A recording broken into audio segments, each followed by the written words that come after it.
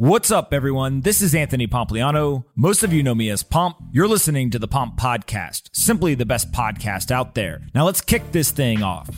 Marty Bent is the founder of TFTC, a media company focused on Bitcoin, beauty, and freedom in the digital age. In this conversation, we talk about everything from Bitcoin to mining to authoritarian states, and also the World Economic Forum, digital freedom, and why you should start paying attention now. I really enjoyed this conversation with Marty, and I hope you do as well. Before we get in this episode, though, I want to quickly talk about our sponsors. This episode is brought to you by BlockFi. BlockFi provides financial products for crypto investors. Those products include the BlockFi Wallet, a US dollar loan collateralized by your crypto, and a no-fee trading product. BlockFi also released the world's first crypto rewards credit card. It's a Visa credit card that gives you crypto back as your rewards instead of cash back or airline miles. They recently introduced Rewards Flex, so customers choose which crypto assets they receive from their credit card rewards from the BlockFi Rewards credit card. For people in the US who own or are interested in owning crypto or stacking more sats, the BlockFi Rewards credit card provides the easiest way to earn more crypto because you earn 1.5% back in crypto on every single purchase, and you have no annual fee. I'm an investor in the business and a very, very happy user. The BlockFi Rewards credit card is the easiest way to earn crypto. For a limited time, when you sign up using my link, blockfi.com/pompcc, you will get $75 back in crypto on your first swipe. Use your everyday spending to diversify your crypto portfolio. I've got the credit card. I love it, and I think you will too. Head on over to blockfi.com/pompcc today. Next up is Choice. It's time to stop paying capital gains taxes on your Bitcoin, and Choice is here to help. Choice is rebuilding the way Bitcoiners approach retirement by making it possible to invest in Bitcoin and 19 other digital assets inside your IRA. Right now, every time you make a trade, you have to pay capital gains taxes that can be as high as 37%.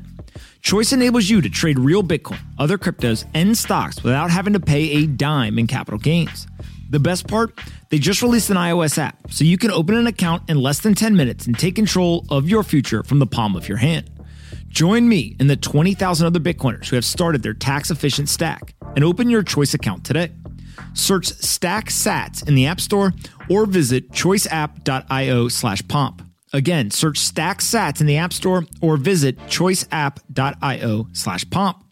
And one more thing, if you want to hold your private keys, Choice lets you do that too. Start stacking tax-efficient Satoshis today and visit choiceapp.io/pomp. This episode is brought to you by CryptoToday.com. Exchanges got decentralized, money got decentralized, and the only bottleneck is the very sites listing them all. CryptoToday.com is like decentralized coin market cap. It's the first of its kind. There's no bribes, no connections, or heavy fees are needed to get listed like on the centralized sites. You can simply request on the blockchain and disperse the prize on-chain to the community and get fact-checked by thousands of eager crypto users. CryptoToday.com treats very differently. There's no presale, no VC money, and all of the team is locked up for at least 1 year.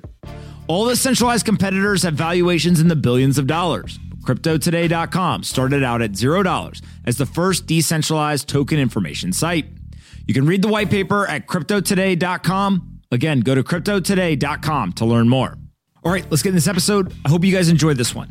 Anthony Pompliano runs Pomp Investments. All views of him and the guests on his podcast are solely their opinions and do not reflect the opinions of Pomp Investments. You should not treat any opinion expressed by Pomp or his guests as a specific inducement to make a particular investment or follow a particular strategy, but only as an expression of his personal opinion. This podcast is for informational purposes only.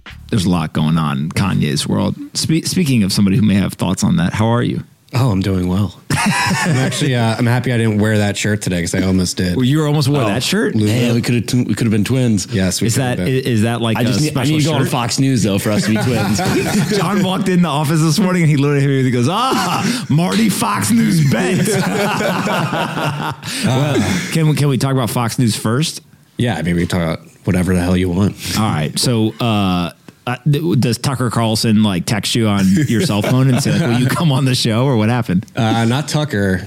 Somebody else? Particularly. It was, one of his producers I've been speaking with via text for a few months, obviously. Trying to get them orange pilled, or are they well, it seems like he's really putting a concerted effort forward to learn more about Bitcoin and what's going on and how it fits into the macro view of the world. And so she's been texting me every once in a while, like, all right, can you explain this for me? And that's what Friday, I thought it was just one of those situations where she's like, can they freeze people's Bitcoin accounts in Canada? I was like, not necessarily. Depends if they know how to use Bitcoin. Yeah, exactly. And then she was like, oh, by the way, we want you on tonight. I was like, all right. And then did you go to a studio or did you do it from like your house? They had a van studio show up to our Airbnb. Like a car pulled up and you got in. Yeah, it was funny. It was my father-in-law's birthday dinner on Friday night. That's why we're down here. A little family vacation around his birthday. Okay, that's right, because you were in Miami. Yeah, and I was like, I could go to a studio in Miami, and they were like, no, we can have a van show up. So I literally went from blowing out birthday candles to a van in our driveway. Were you drunk? No. I waited. I had one beer before just to kill. We need you on in 5 minutes. He's like, just chill out. Hold on real quick. All right. So let's talk about the Canada stuff first. I think everyone generally is like, this is crazy. But there's a couple of different pieces to unpack. The first being, I think that there's nuance around the protests themselves. Of like, I always think of like, if I was trying to live in a city and a bunch of people came and just parked their cars and like literally was a gridlock and you couldn't go anywhere, that'd be annoying for the local residents. Now, there may be a good reason for doing it or not a good reason, but like I do think that there's an element of like the people there are like, hey, this sucks. But that's not what's going on anymore. Like that was like for like a day or two. And then it seems like they got cleared out pretty quickly. And then it just became like what a normal protest would be, right? Where people were like voicing their opinion, but the government like kept pressing. And that to me seems like where people are like, okay, that's crazy.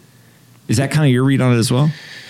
Yeah, I mean, obviously it's very heavy. It's an ongoing situation. And I've spoken with a couple Canadian friends. And one actually DM'd me the other day, and they said they were talking. They're living in New York now, but they were talking to some of their friends that live in Ottawa, and they said that their life didn't really seem all that different a few weeks ago when the truckers were there. Yeah, the honking was a bit annoying, but the government said stop honking, you'll get fined, and a lot of people stopped honking. Yeah. And then after it's that, funny how that works. It was fine. They said, like, funnily enough, like as soon as they started cracking down, the police did. That's when they actually noticed that there was a disruption in the city. It was like when the police started doing blockades on the road.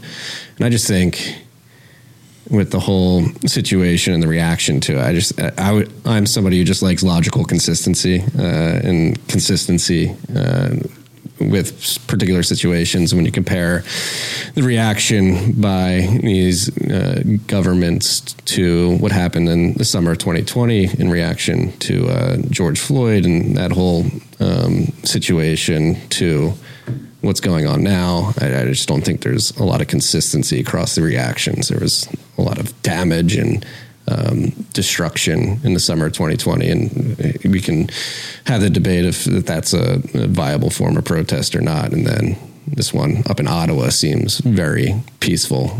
You literally have kid bouncy houses like in the middle of the city, and that's their form of protest. And it doesn't seem like the reaction is really because of a disruption of everyday life in Ottawa, but the fact that they really don't like what these particular group of people are actually protesting, which is civil liberties. Yeah. One of the things that I'll never forget watching, because I don't really watch like the news, right? Like in terms of like the live news.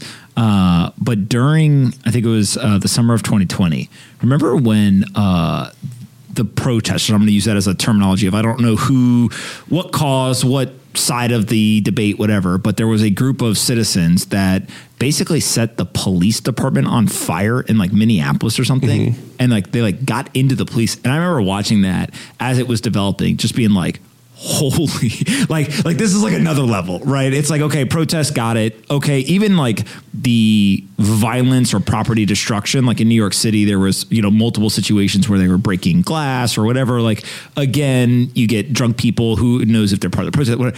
Like when you get to the point where you're literally setting the police department on fire, like that was like, okay, we've breached into a level of this that like is not going to be well received by most people, right? Again, it goes back to like inconsistencies. Like, there's that famous meme of the CNN reporter is like literally in a gas mask, and there's a city on fire behind him, and he's like the tagline on CNN is mostly peaceful protest. The media apparatus, the political apparatus back then was vehemently with the protesters in that situation, and they were fighting for civil liberties too. A lot of them, I believe, at least thought they were. And then here, again, in Canada, it's mostly peaceful, and it's people need to get trampled with horses and put in place. Like in Philly, where I'm from, they were ghost riding cop cars down Broad Street, and they were blowing up ATMs and like taking stuff. And there was nowhere near the reaction that the protesters in Canada are going through right now. But again, two different countries, so. There's also this part of like, I think the police, and I want to be as thoughtful as I can about how to present this idea.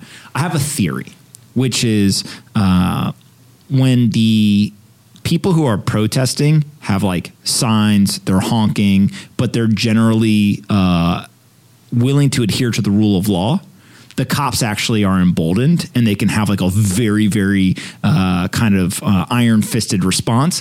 And they know these people will basically comply at some point, right? But what we've seen in France, in the United States, in many other places around the world, is that when the dissent is much more formidable, much more violent, etc., actually a lot of times what happens is that the police basically, they walk away. Right. They back up, and like it's almost like when two strong forces meet, the police are the ones who back away and they don't become combative, usually because they're outnumbered or whatever. And so it's like very interesting dynamic of like the more peaceful you are, actually in some way it elicits a stronger response from the police versus if you're, setting the city on fire, the cops seem to be a little, less excited about going outside. I don't know. Yeah, I mean, the violence begets violence type of mentality. Like if you're going to meet that violence that was happening in 2020 with police violence, it could have certainly just poured fuel on that whole fire. I think, again, with what's going on in Canada right now, specifically, what we should really hone in on is that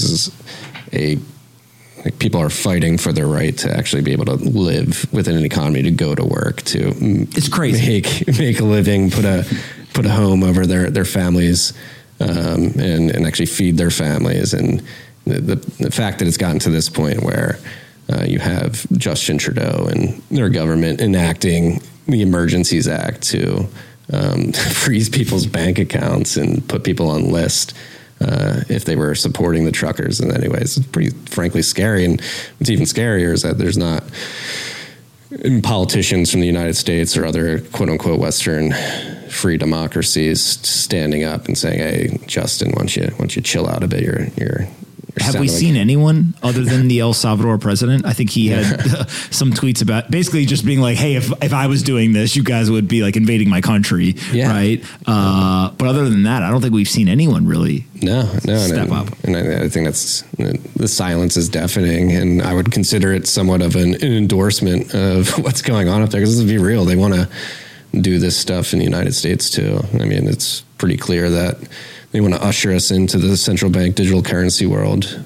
The Fed's talked about it. ECB's talked about it. They want to do it up in Canada, the UK as well. And I mean, I think Majid, which is on Rogan, like this, listening to that on the way down, I think the way he described it was extremely cogent. Like it's the vaccine passports, which is what's being protested in Canada, are the Trojan horse. You get people showing QR codes at a restaurant just to go eat, and it starts there. But then it's, you actually can't eat this burger because it's deemed too fatty. You got to eat this soy burger instead. And that apparatus, that QR code app, is sort of the Trojan horse that leads to that control over people's lives and economic freedom. People think this stuff is crazy, right? Like.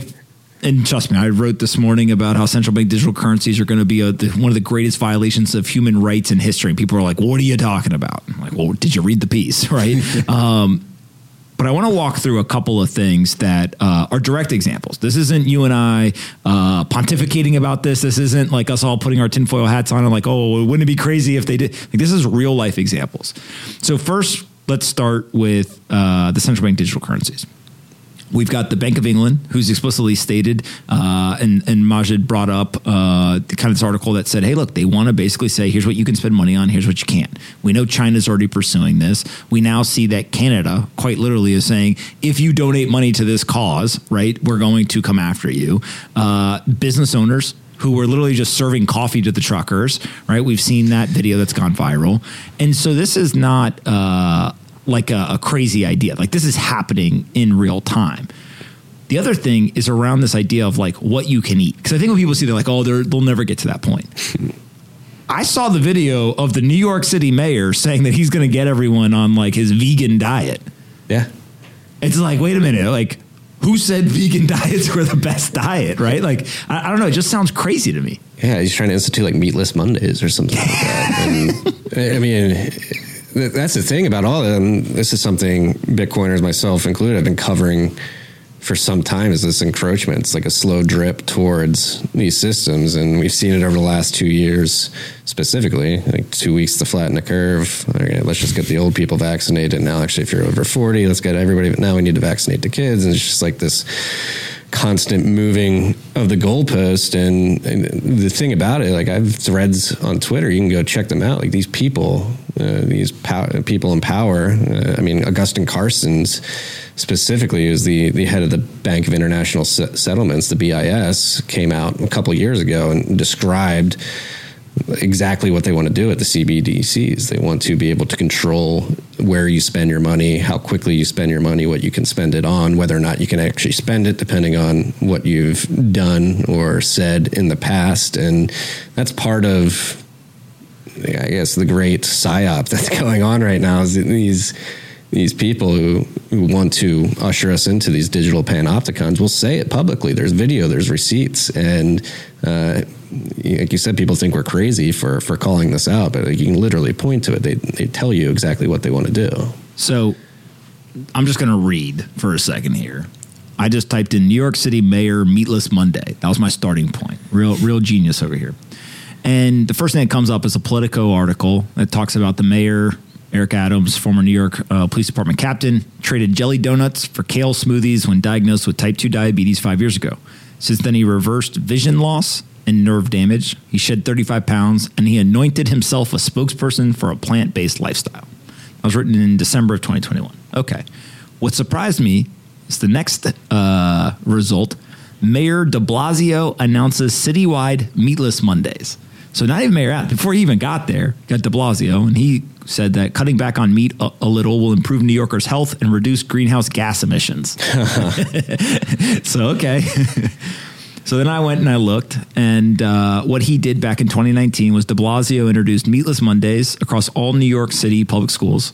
And the idea was the 1,800 public schools will no longer serve meat on Mondays to their 1.1 million students, which started in July of 2019. And then there's an article in the Indy 100 that says New York's first vegan mayor, now talking about Eric Adams, makes history with meat-free Fridays in schools. So we now have 40% of the school week, kids aren't eating meat in school. And this is not, as a parent, somebody making the decision. It's not, hey, I as the student don't want to eat meat. This is the government telling the kids what they're going to eat in a one-size-fits-all dietary mandate, which seems pretty crazy. Well, it's really crazy. And again, it's compounding and doubling down on the problem that got us here in the first place, which is like top-down control of the food pyramid. Like the food pyramid that they released in the 70s or 80s, whenever they did that, it was telling people to eat like 12 servings of bread a day, to have like sugars and like insane amounts of fruit, which in and of itself isn't bad, but like then they demonized meat, like steak. And I think I eat steak, eggs, and bacon. That's pretty much my diet. And I have diabetes, runs in my family, and I don't have it. I have 20/20 vision still. I think when it comes to diets, is another area. We've been talking about the government trying to top-down control money with CBDCs, but now with diet too, they're trying to granularly control complex systems, the human body being one of them, by saying, hey, here's the pyramid of food you need to eat. And that is arguably what's led to the spike in obesity and diabetes that we've seen in this country in the last 40, 50 years. And the government does not have, I don't know, maybe they do have your best interests at heart, but their advice has never really led to good outcomes. All right. I don't want to leave the Canada topic yet because I have a question. And I don't know why nobody talks about this in the mainstream media. I saw your article on the Cuban on the Cuban nipple crisis. Explain this theory that people have, which is that Justin Trudeau is actually the son of Fidel Castro. Yes, you just got to look at the nipples. A French Canadian should not have brown nipples. He should have pink nipples. And if you go back and you look at the timelines, hold on. We got to really break this down for you.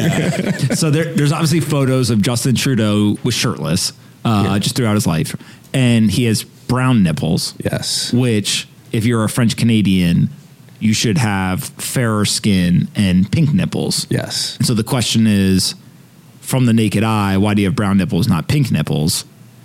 And this leads to then people looking at a timeline. Then you do some digging and you find out that Margaret Trudeau and Pierre Trudeau, who's claimed to be Justin's actual father, took a trip to, I believe, the Caribbean and may have stopped in Cuba right around like 9 months before Justin was born. And it is very apparent that Margaret Trudeau was very fond of Fidel Castro, the then communist dictator of Cuba.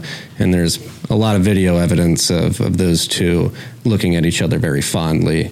And there's pictures of them together. Yes. And there's been books written about Margaret Trudeau, and I believe she was bipolar, and it was very well known at the time in the social circles at that political sphere that she was known to sleep around. And I believe my own eyes. You can just look at the pictures of Justin Trudeau throughout his own life, Fidel Castro throughout the course of his life, and then compare that to pictures of Pierre Trudeau. We're going to pull up a picture here of the nipples just so people realize that we're not we're not joking around. Yeah, that this is serious stuff. And then also, I think that we have a couple of images that I think we could pull up of Trudeau's supposedly biological father and Fidel Castro. Yeah. Now, the reason why this is important, right, is as much as people joke around on the internet, et cetera, is that people start to say, well, hold on a second, like there's a lot of similarities between the governance under Castro and now what appears to be the governance in Canada. And so forget for a second who's actually whose father, like a episode of Marty, right?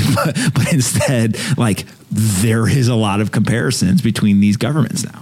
Yeah, I mean, it's whether or not there was some long con where behind the scenes Fidel was colluding with Justin to bring communism to Canada. Again, this is all a theory. I think there's a non-zero probability that he is the child of Fidel Castro, and like regardless if it was planned or not, like it is undeniable that Justin Trudeau has turned into a tyrannical. I mean, maybe you can say dictator with what they're doing with the emergency. So we have the images. You can't see these. They're on the screen right now of Pierre Trudeau, Justin Trudeau, and Fidel Castro. This comes from Marty's Bent, which you should go subscribe to. But a lot of eyeballing here. You don't got to be a genius to have some questions. And I think that we pulled up also. I actually don't know. Will we get kicked off of YouTube for showing male nipples? Maybe. Who knows what happens on the internet these days? Yeah, YouTube's pretty late with the trigger finger these days. Yeah, have you guys ever?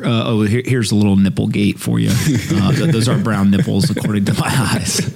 By the way, the reason why it's funny is because it's like a great joke. Where like every comedian, you have to have a hint of truth, and like it makes it funnier. Like that's kind of why everyone's like, yeah, that's an interesting conversation. Because another topic of conspiracy theorists over the last 2 years, like lethal track record of accuracy compared to what I think people would have wished for them to have, right? And so you can go back to what I'll call Western world pandemic, where Balaji, a couple of other folks were like, dude, hunker down, like there's a pandemic underway, and people are like, okay, crazy person, bam, there we go. Then vaccine passports, was a whole other, and like you can just go through these things and you're just like, yeah, like there was a lot of accuracy in a lot of those conversations early on.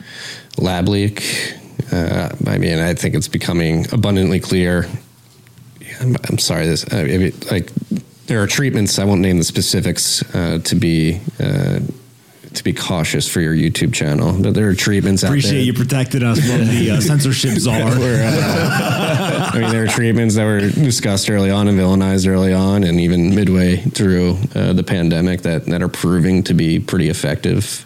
I can say from personal experience, I've taken one of them myself, and it helped me have a rapidly quick turnaround from pretty, frankly, brutal we're now at the point, and I think part of what ends up happening is, so whether it's the treatments themselves, I remember the day that Zero Hedge got taken down, and I literally turned to my wife and I was like, that's definitely true then. Right? Like it's just like, we were just at this point of like, oh, okay, you guys are going to take that down. Like probably we should ask some questions about that theory, to now, what is this? This is, what's the date here? February 17th. So literally, 5 days ago, in the Wall Street Journal, they published an opinion piece. Another potential COVID-19 lab leak clue was the title. Investigating the pandemic's origin is still worth the effort. And this is an entire article about why literally one of the sentences from the Wall Street Journal piece is, yet the world already knows enough to take the lab leak theory seriously. Like, that would not been okay to say 2 years ago on the internet. No. And now the conversation's changed, which leads to this whole conversation around like, you may not know what the truth is. How can you be the arbiter of truth if you don't even know what the truth is in these situations? Well, and it's also highlights that the Overton, like the media and political sphere can control the Overton window, where they can just gaslight the people into believing like, oh, it's okay to talk about this stuff now. Like, it's widely known that it probably spread from a lab, but like you can go back there. There was emails between Fauci and one of the lead doctors in the UK early on, basically trying to collude to squash the lab leak theory, and those are public information that were accessible via the Freedom of Information Act. And again, you have like very hard proof that you can prove cryptographically via like email encryption that they were colluding early on to bury this for theory. Sure. And that's what blows my mind, is that we have all this evidence. And again, it goes into like the gaslighting tactics of the power structure, if you will. And like, you're not allowed to say like, all right, now that we know, it's pretty obvious that Fauci and crew were trying to squash this early on. Like, why does he have any power now? Like, why are we still listening to him to this day and having the information that we have now that he was actively trying to sweep this under the rug? Like, how can we trust this man or the people that he's built around him to actually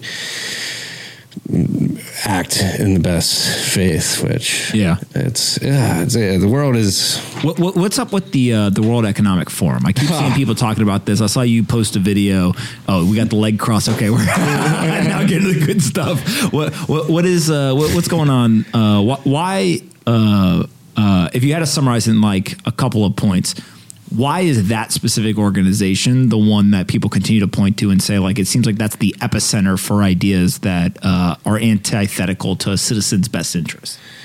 Because it's just again, like, watch what they say. They say all this stuff in public. There's plenty of receipts out there that you can go back and look through. I mean, they pushed, like, they memed Build Back Better into the world. They memed the Great Reset into the world.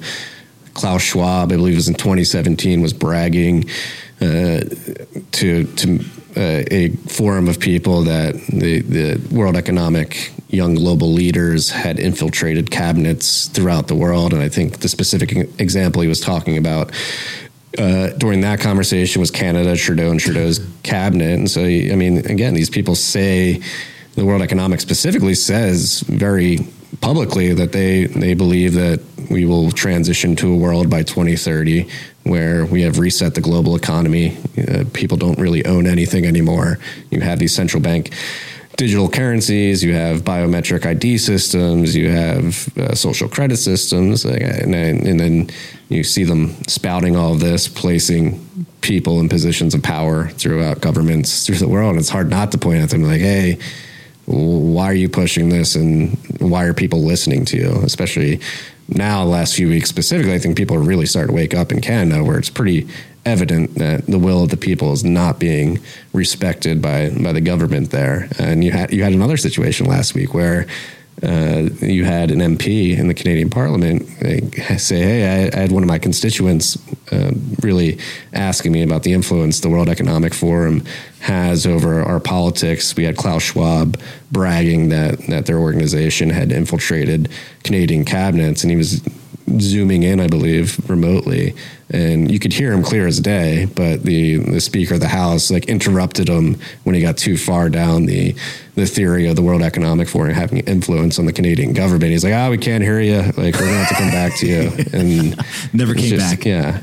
I mean, again, it's pretty obvious that they have an agenda, and they're, again, putting people in positions of power to try to push that agenda forward. And I think, again, they're an unelected organization that really doesn't have the best interest of individual citizens of different countries around the world at heart. They care about forcing their view of the world on the rest of us. And it's really creepy, number one. And then number two, they've been very effective up to this point, but I think the tides are beginning to turn as people wake up. Whoa! I don't want to live in a pod or eat soy burgers or be forced to have something injected into my body with the threat of not being able to spend money somewhere if I don't do that. Crazy. Let's talk Bitcoin. Obviously, I think you, my brother, many people who are watching this believe Bitcoin is this piece of technology that is created regardless of what happens outside of it. It's going to continue to execute and do what it's built to do. It is kind of immune to the pressures and complexities of the world. It's neither a good nor bad technology, right? It can have a positive impact. Bad people will still use technology for bad purposes, but it's just like this, I joke it's not really an inanimate object, but it basically is, right, in a digital form. What's your kind of read so far on the progress we've made from an actual building of the protocol, of the network, the mining infrastructure? It seems like we're headed in the right direction, but is that how you look at it? Yeah, I think the progress Bitcoin has made over the last 13 years has been incredible. It's in terms of mind share and people knowing what Bitcoin is, I think it's pretty much a household brand name at this point. It works like you described. That's the beauty of it. It just works. It's providing people the utility of access to a distributed digital cash system with a hard cap money supply that is desperately needed, an alternative to the incumbent system, which is just stealing your wealth via inflation and debasement of your savings every day. The software that enables you to interact with the Bitcoin network is only getting better. The UX is getting better.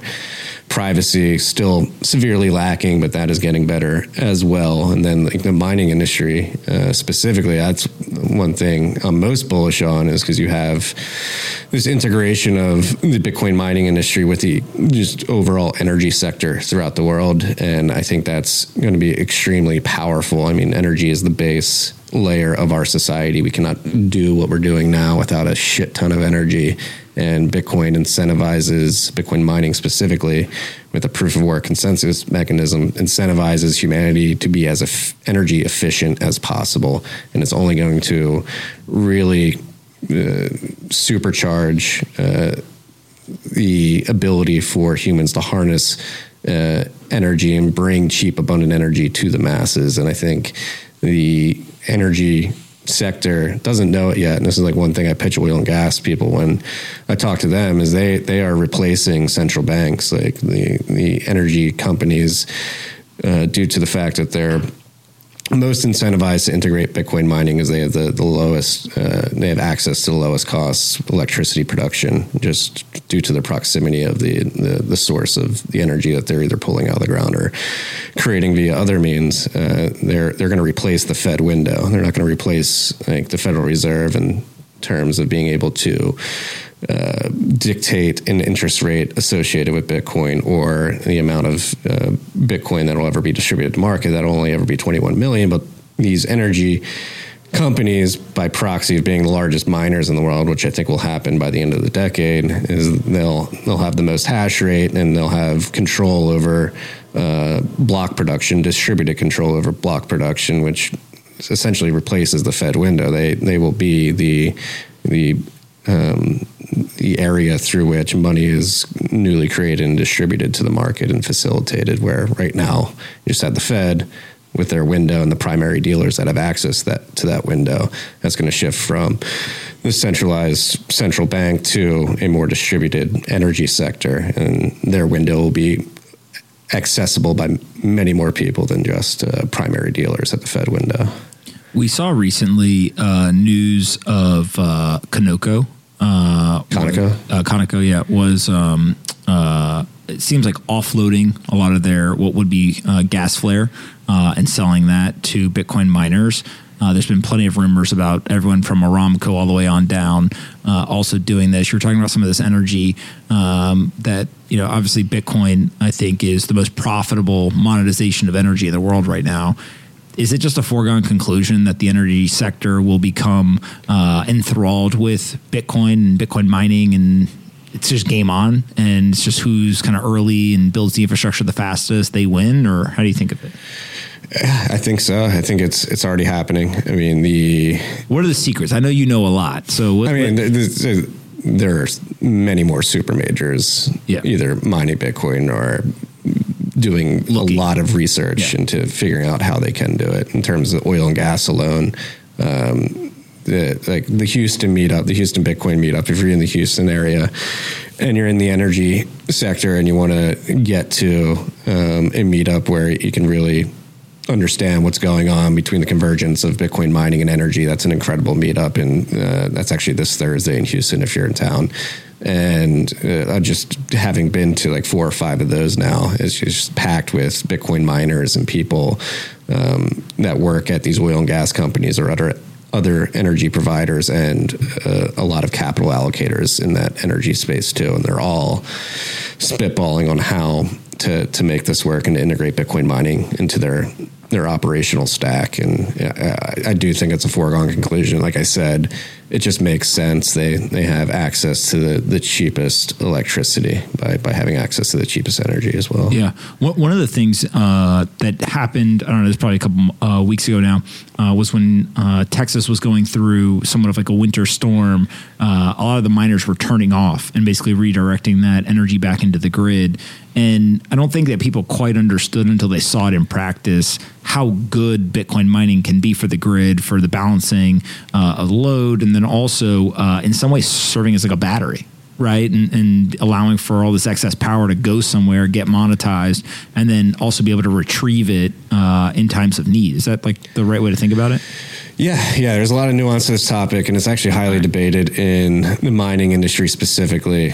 So it is true. The way energy works and electricity delivery on grid system works is the grid, typically they'll build out enough capacity for what they estimate to be peak demand for that electricity at any given point in the year. And so peak demand is usually in the middle of the summer, the middle of the winter, when it's hottest and people want to turn their air conditioners on, and when it's coldest and they want to turn their heat on. And so grids will build out trying to guess that the necessary capacity to supply that demand to the market. And so the rest of the year you have all that electricity being produced but not really being utilized because people don't need their air conditioners or heater as much, so you just have a bunch of excess energy. And so if you don't estimate peak demand correctly, like we saw last year, which was part of the problem, was just not enough electricity, then you had a bunch of things failing as well that led to a disaster with the Texas grid going down in some parts.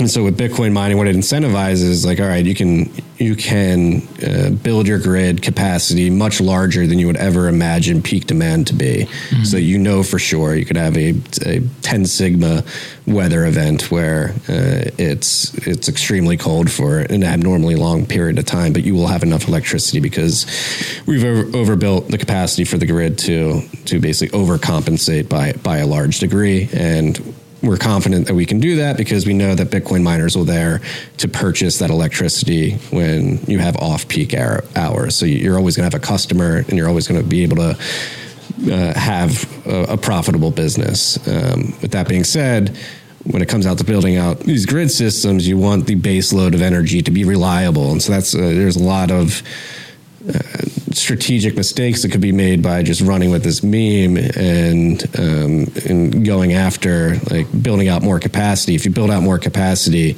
I'm a believer that you need to do it with reliable baseload energy. So like natural gas, nuclear, maybe coal even on the back end as like a last resort. But in a lot of areas, what you're seeing is people just build out a bunch of wind and solar capacity, which are unreliable sources. And so you can build out hundreds of gigawatts of wind and solar capacity, but that doesn't really fix the problem at peak demand times. Like that's another thing we saw in Texas. Their grid went down because a lot of the wind and solar that was feeding the grid stopped producing electricity because it was cloudy out, so the sun wasn't getting to the surface for the solar panels to convert it into electricity. And then the wind stopped blowing, or the turbines froze up because it was so cold out. And so you had all this capacity of potential energy that could have gone to the grid if the sun was out and the wind was blowing, the turbines weren't freezing, but it just wasn't there because the weather acted a certain way.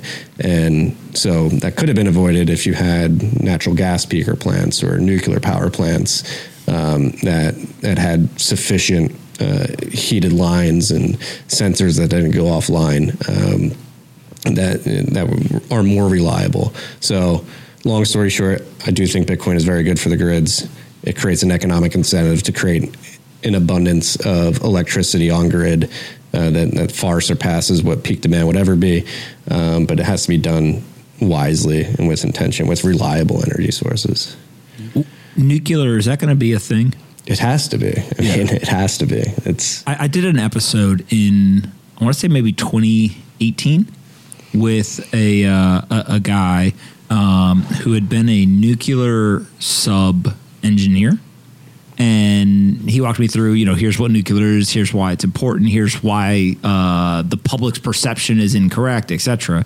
And I walked away from there and I was like, either that guy's like an amazing salesman, or like, what are we doing? Like, why would we not have nuclear? And so it seems like if that's the best power production methodology, then of course Bitcoin miners will find it, right, to some degree. Yeah, I think it will incentivize the proliferation of small modular reactors. It's going to take time. Here in the United States specifically, we've got a terrible nuclear regulatory body that I don't believe it's okayed the construction of a new reactor in many decades. I mean, nuclear is the densest and cleanest form of energy that humanity has ever harnessed. Yes, there have been disasters throughout time, obviously Chernobyl, Fukushima, but the technology has become far superior over time. There's nuance to it. Maybe you don't build a nuclear reactor on the ocean, right on the coast or near a fault line, but there are certainly many areas where nuclear reactors make a lot of sense and will provide humanity with cheap, abundant, dense energy and reliable energy. I mean, we just look at Germany, what they've done over the last 2 decades. They're one of the most incredible case studies in the folly of trying to transition to unreliable, quote unquote, green energy generation sources in wind and solar. I mean, they are considered one of the economic powerhouses of the world, and they have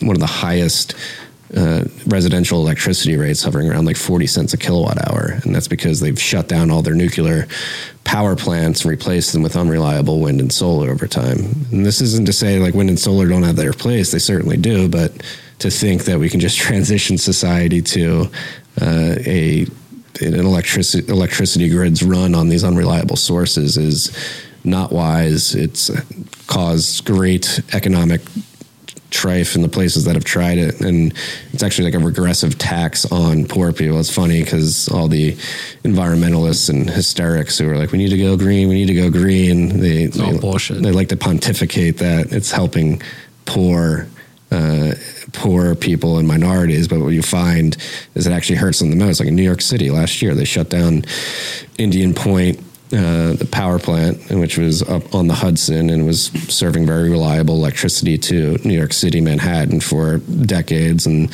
they shut it down for environmental reasons, which are bogus. The environmentalist group that got that nuclear power plant shut down did so on the basis of it was killing, like, there were fish eggs getting sucked up into like the reactor, and it was killing like the fish, which wasn't true. If you look at the fish populations in the Hudson, they were not affected at all.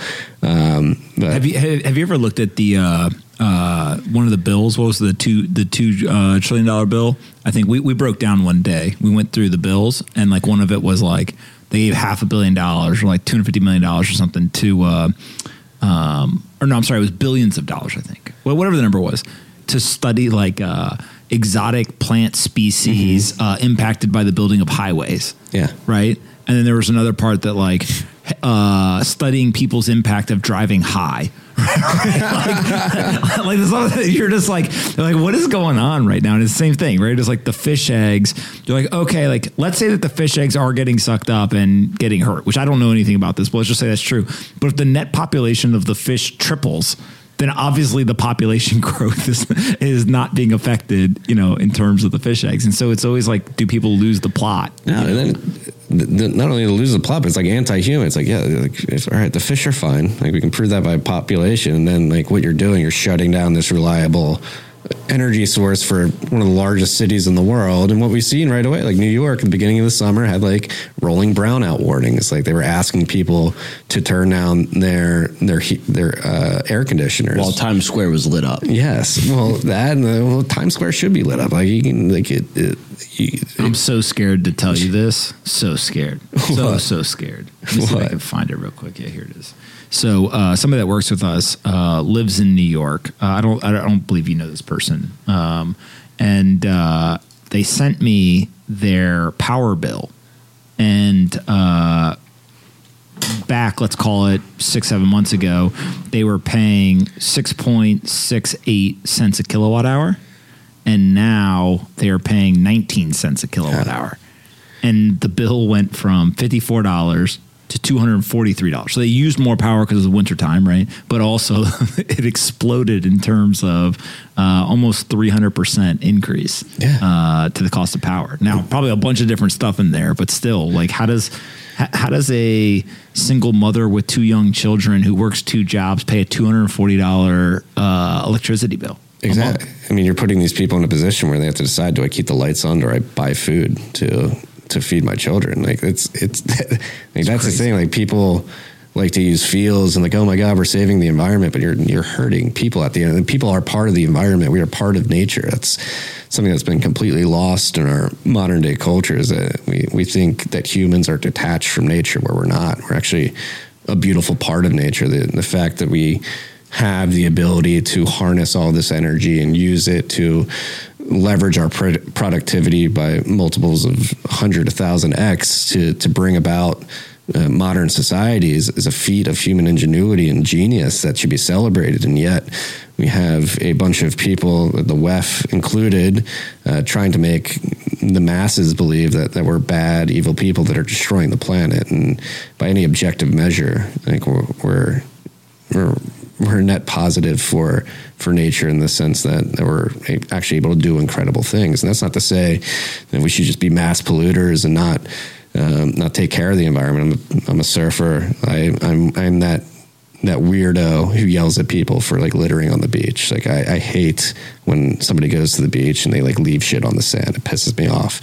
And I'll be that guy walking back to the beach path and I'll be picking trash up, and people think just because I don't think we should transition to wind and solar that I'm like anti-environment. Like it's not the case. These things aren't mutually exclusive. Like you can celebrate humanity and our ability to do all these things. You can be energy efficient, which Bitcoin miner is going to help in a massive way. And you can actually uplift humanity from poverty. Like think about going to like Africa and India. Like there was a stat out there.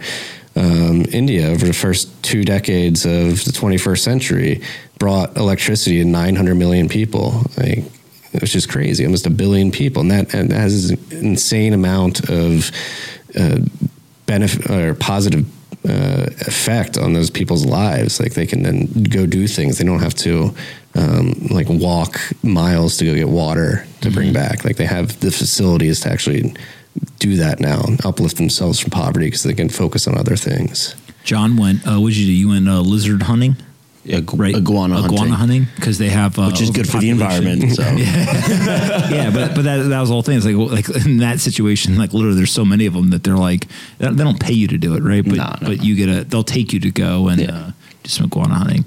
What questions you got? Yeah, so I agree that like big companies need to transition the way that they use their energy, and using that to mine Bitcoin is very, very good for them. What do you think about the average retailer buying an ASIC, going to a company that will store it all for you, set it all up for you? Like, is there really much incentive for them to do that and kind of go down that route if the energy is so expensive for them? Well, yeah, I mean, so again, it depends on your particular situation. Why are you doing it in the first place? Do you want to help the network out? And are you just doing it for altruistic reasons? You want to own an ASIC to have a part ownership in the overall hash rate of the network, so you can further distribute it, and you're okay at mining Bitcoin at a loss to do so. If you're willing to do that, go ahead. Bitcoin mining has been very profitable last year, obviously because of the China mining ban, which caused this migration, but that should correct itself moving forward. So yeah, you do, if you're a retailer, you have to like take into consideration, why are you doing this? Do you want KYC free Bitcoin? Is that why you're doing it? And maybe you're willing to mine at a loss to do that, but it's not to say that all retailers would mine at a loss either. If you have cheap electricity, anywhere between probably like 3 and 7 cents, you can probably mine profitably for a good amount of time moving forward. With that being said, like if you are hosting at a hosting facility, that's third-party risk that's entered into the equation, and you have to take that into consideration. Is that hosting provider going to get rug pulled, which has happened many times over the last year specifically? So you have that third-party risk. If you're willing to take the ASIC at your house and set up your electrical infrastructure to do it yourself, that's certainly worthwhile as well. If you want to get no KYC Bitcoin, it just depends on your particular situation. My advice would be, if like your goal is to stack as much Bitcoin as possible, and you have an amount of sats in your mind that you want to have, I would try to purchase those sats first, get that, and then use the mining as a nice added benefit on the back end to learn. It's a great learning experience in and of itself. Me personally, I have personal miners, but that I run, but this is a product of me being in the mining industry for a few years. I was able to find, with a couple of buddies, a natural gas well that was abandoned, and it provides very cheap gas, and got a good deal on a generator. And so like our all-in cost is relatively low, and I'm comfortable that we'll mine profitably, but it takes a lot of know-how to do that. But luckily for retail miners, there's more information than ever to access to learn how to do it if you do want to do it yourself. Econo Alchemist, Diverter, KYC, no KYC. Those are 2 individuals who are putting out really good content there. My last question for you before we let you go. Is it time to finally bring back the phrase, the virus is spreading? Like, can we bring that back now? You have to, I mean, it was reappropriated from you. So they stole it. You had to reappropriate. It was appropriated from you. John, I don't even think John was on Twitter at this, but pretty much from 2016, 2017 until March 12th of 2020, every time anything good with Bitcoin would happen, I would just type out the virus is spreading, and then it kind of took on a different meaning. And then you stopped. I chilled out a little bit, and I consulted with a couple of people. I was like, is this just like a power through it moment, or is this like a chill out? And they were all like, chill out. Now it's time to take it out, because honestly, the virus is spreading. Like after what's going on in Canada the last week, I've seen an insane amount of tweets of people being like, "Oh, I actually get Bitcoin now." Like people were like, DHH, the founder of Basecamp, come out yesterday. You had some strong leader in the Libertarian Party come out and be like, I always dismissed Bitcoin, but now I get it. I set up a Bitcoin wallet. You have a bunch of Canadians coming out and being like, my boomer dad, who never saw the value of Bitcoin, thought it was a Ponzi scheme, is dumping 80% of his net worth into it because he finally realizes why it's important. The orange pill is powerful, man. And that's the beauty of it, too. Like, we don't even need to market it. These governments are doing it for us. They're like... I did have a tweet that I didn't tweet, and I typed it out. I deleted it. I typed it out again. I deleted it again, which was dictators are this. Or I know what I said. I said Justin Trudeau is the CMO of Bitcoin right now, which like is true. He is, right. I feel like because you're here, we're gonna do this. I just all caps. The virus is spreading. And we'll see what happens on Twitter. If we get canceled, it's Marty's fault. I mean, it seems like the other virus is it's over. Gotten to a point where it's like, yeah. I don't know if we could say that that it's over. Well, of course, by the way, when I said the Justin Trudeau comment, Lewis immediately on Slack. That's a good tweet. It is low. For those that don't know, Lewis is somebody who works with us and is a mutual friend of Marty and I. I think you actually were the one who first taught him about Bitcoin, right? Yeah, well, I was first one to sit him down. I was like, this is why Bitcoin's important. I mean, he was into it at that point. But we met, I'll never forget, we met at the Smith in Flatiron. And we sat there at the table and we talked. Like, he was like, all right, what the hell's going on? And we talked for like a couple hours. And then he was like, all right, you need to start a podcast. And that's how TFTC started. His Lou was like, all right, you're starting a podcast. I was like, all right, can you teach me how to do that? The first time I ever met Marty was literally, we met at like 7:30 in the morning or something at the Barstool office. And we went in there and I was like, man, this is way too like professional of a setup, because Marty was like going over, like pressing a button and like running back over. That was, yeah. Shout out to Barstool for letting me sneak in your studios and record in the early days. The podcast was never officially associated with Barstool, but while I worked there, I leveraged I mean, you have to have good quality audio capture, so it was a good place to do it. They seem to know what they were doing. We've come a long way since that first episode, Pomp. It's crazy to think. Yeah, I mean, if you think that was probably 2017, probably. Yeah. How long have you been doing it? Like it started September 2017. I think we had you came through. Yeah, it was either early winter 2017 or early 2018. Yeah, man, it's pretty crazy. Yeah. To think about everything that's transpired since then. I actually was talking to Plano the other day, and her and I met before any of the Bitcoin stuff, right? Is how she always thinks about it.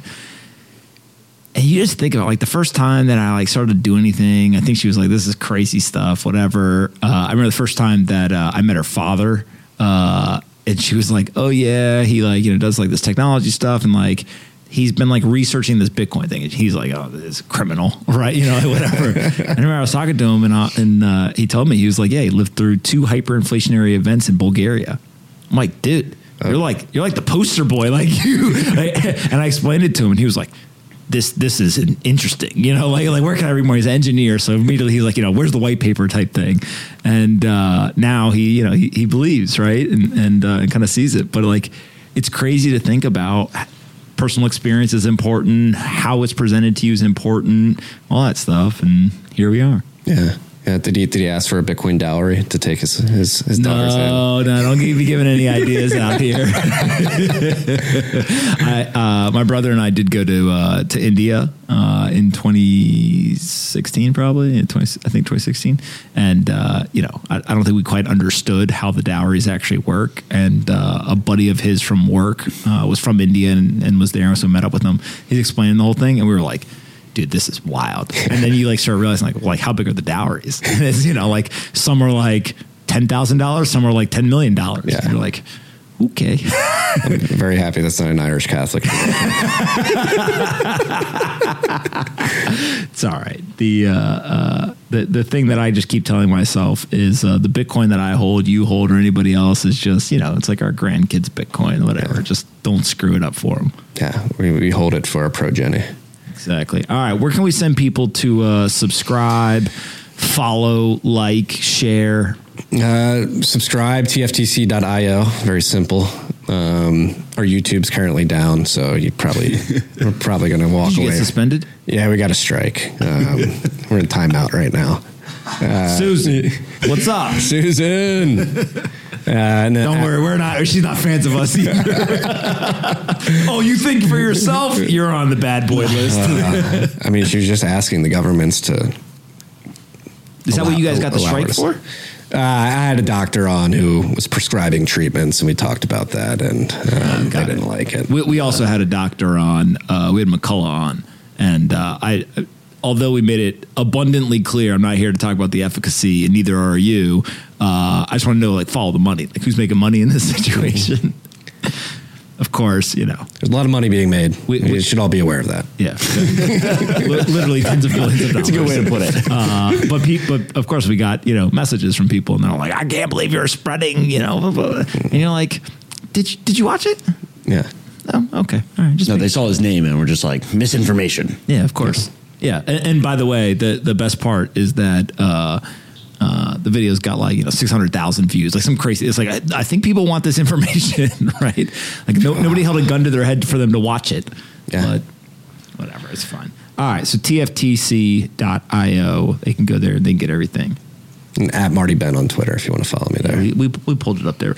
My favorite part about any piece of content that you create is founder of tftc.io, a media company focusing on Bitcoin, beauty, and freedom in the digital age.